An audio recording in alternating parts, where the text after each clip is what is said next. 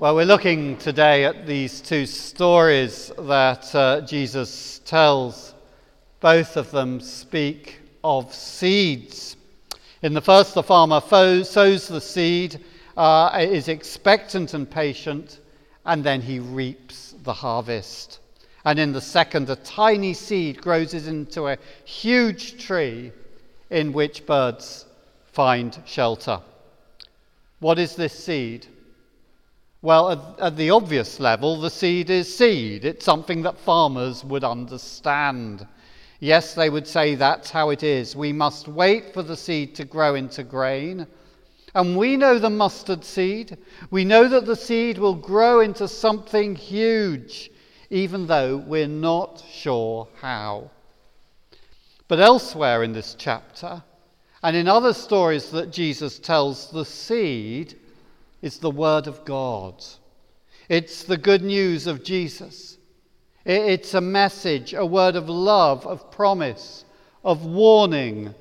It's about forgiveness, about friendship with God, about the kingdom and rule of God, about hope and peace and power. It's about the fact that if anybody is in Christ, they are a new creation. The old has gone and the new has come. And this word, like a seed planted in the soil, is planted in a person's heart and mind when we hear it and receive it. And in the first of the two stories Jesus tells, or at least this is my take on it, you may have a different reading, but Jesus is saying that the seed will bear fruit. The shoots will come, then the head, and then the grain in the head. So he's telling us we need to be expectant. Like the farmer, we should be looking for this growth. But we also need to be patient.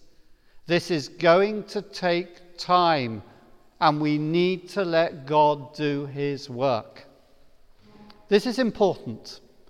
You see, in the past, certainly in the West, we rather assumed that there would not be a big change when a person heard the word and received Jesus and received the message.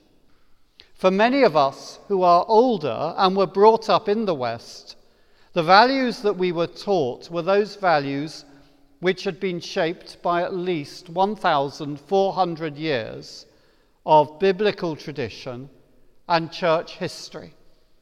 And we were taught to guard things like family values, respect for authority, faithfulness, truth, honesty, hard work, humility, patience, sobriety, generosity, self-denial, self-discipline, doing your duty, and at least lip service to the idea that we need God and that we will one day stand under the judgment of God.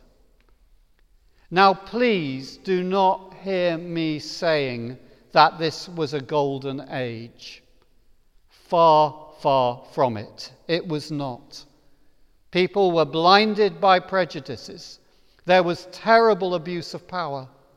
And there was judgmentalism and hypocrisy by the bucket load. No generation can claim that they are less sinful than another generation.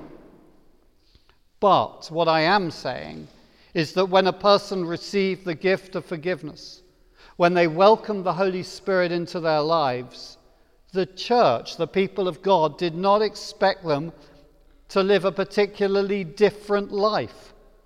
Rather, it expected them to live the same sort of life they'd been living, but now not to their own glory, but to God's glory.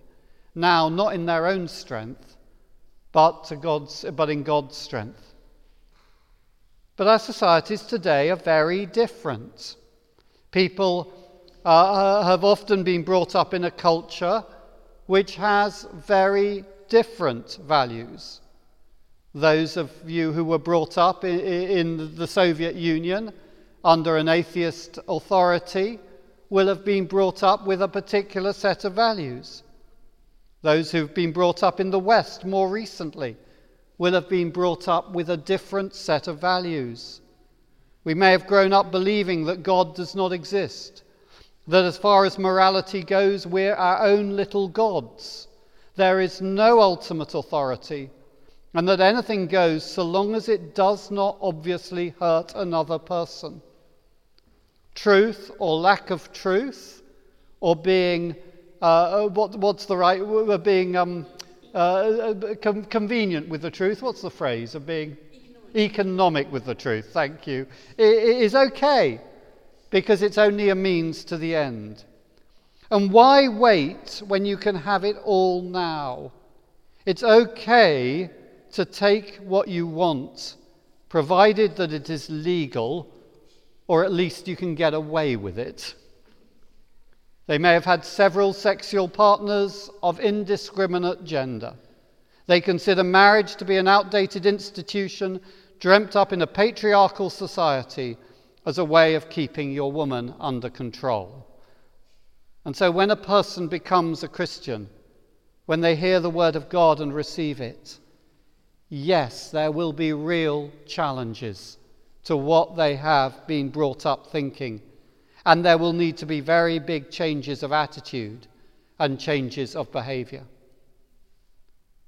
But this parable warns us against impatience. We need to wait till the grain is formed in the head.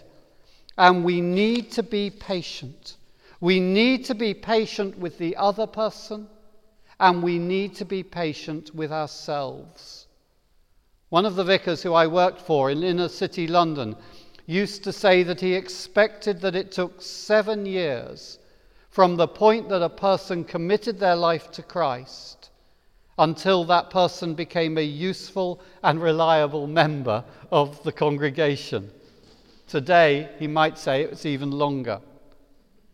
When a person becomes a Christian, when they've been baptized, or when they've suddenly realized what it means to live as a baptized person, when they've received Christ, they will not change overnight. They will not immediately become perfect. You will not immediately become perfect.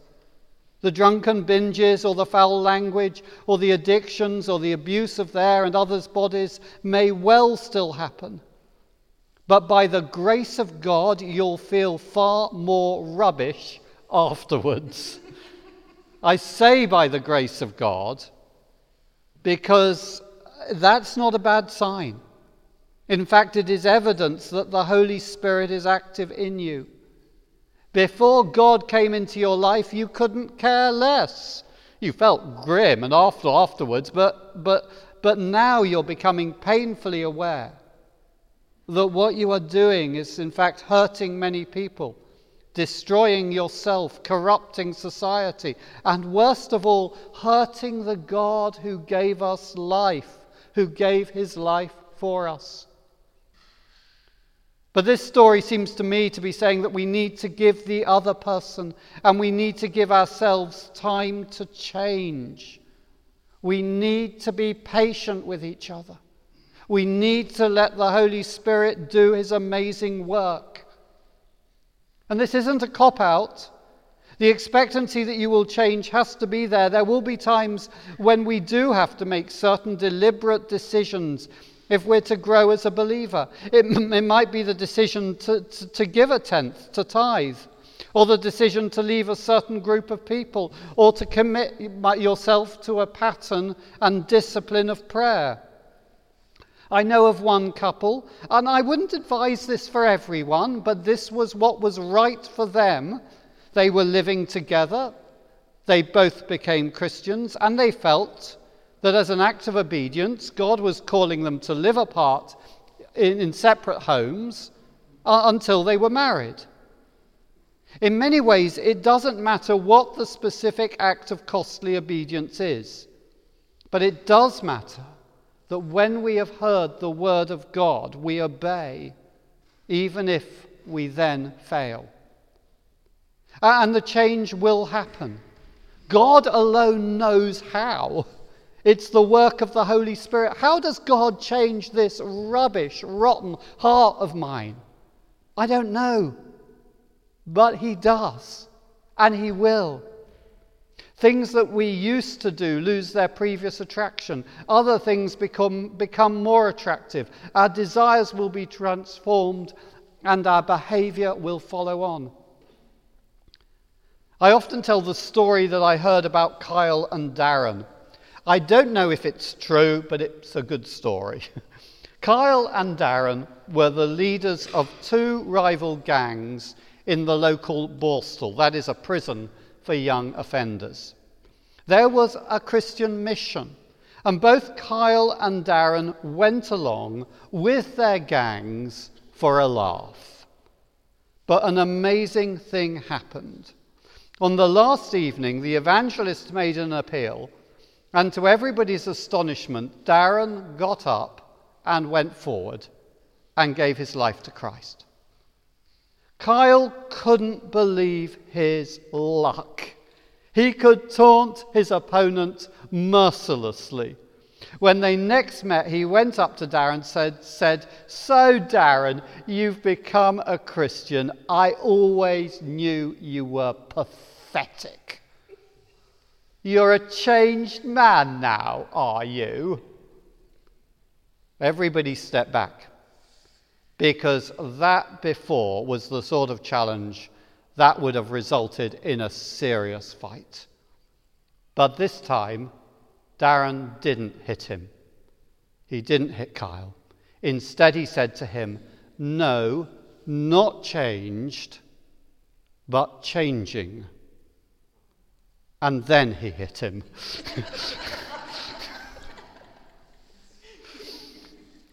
We need to give people time to change, and we need to give ourselves time to change.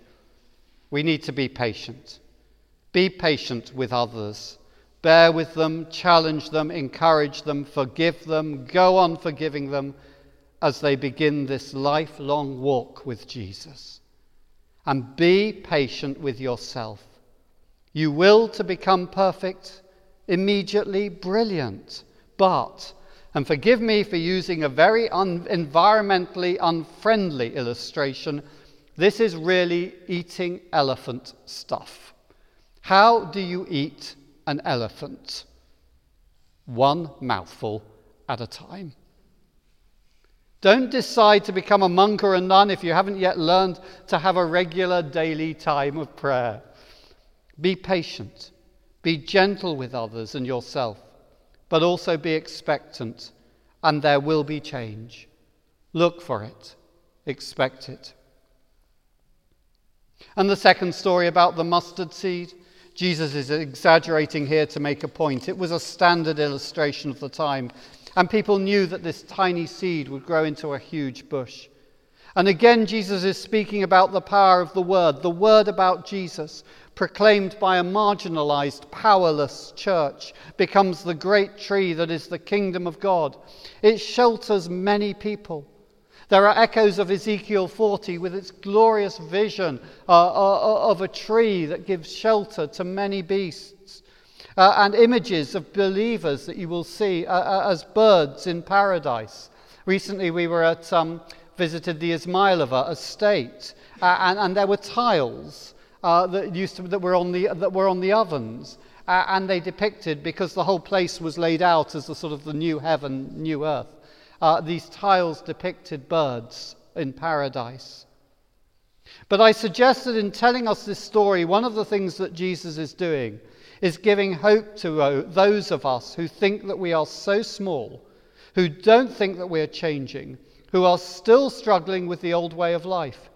He is saying, let God be God. Let the Holy Spirit do his work in you, and you will become a place of blessing for many people. I think of Corrie and Haley, forgive me for mentioning you. I'm sure that God has still got many things to do that he wants to do in their lives. The reason I'm mentioning them is we're saying goodbye to them today, which is really sad. But I can also see how, because they've been obedient to God and chosen to work at Hinksome Academy at a fraction of what they could have got if they had taught elsewhere, And because others have been obedient in supporting them, they have been a great blessing to many. If they will forgive this illustration, many birds have made their nests in them. And it is right that we should honour such people. I hasten to add that this is not in any way running down others who've come here as teachers in the usual way. We each need to be obedient to God in the calling he has given us.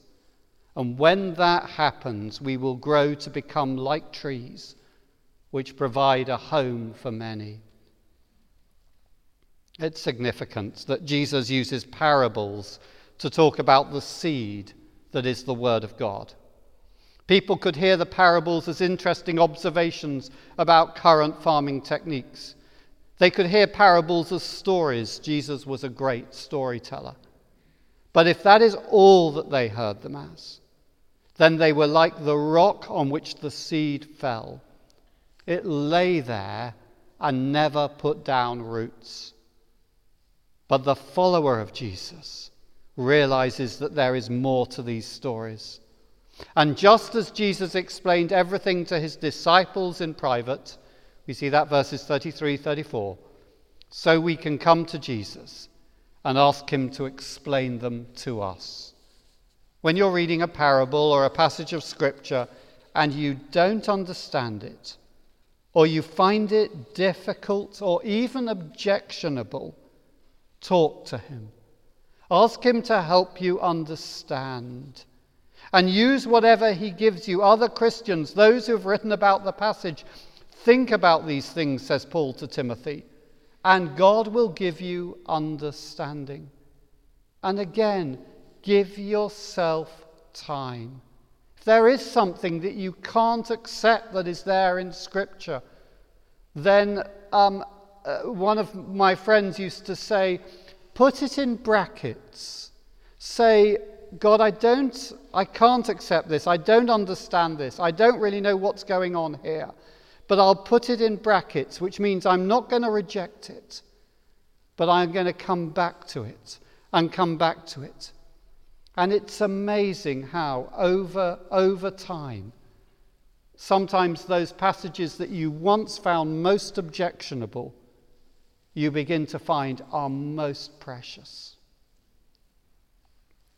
We don't exactly know how God changes us. We don't know how God will turn us and transform us into people who will bless many. It is a mystery. But we do know the seed is the Word of God. And if we allow God to speak to us through his Word, then in time, if we are patient and expectant, that seed will grow in us. We will change, and we will become like the Lord Jesus.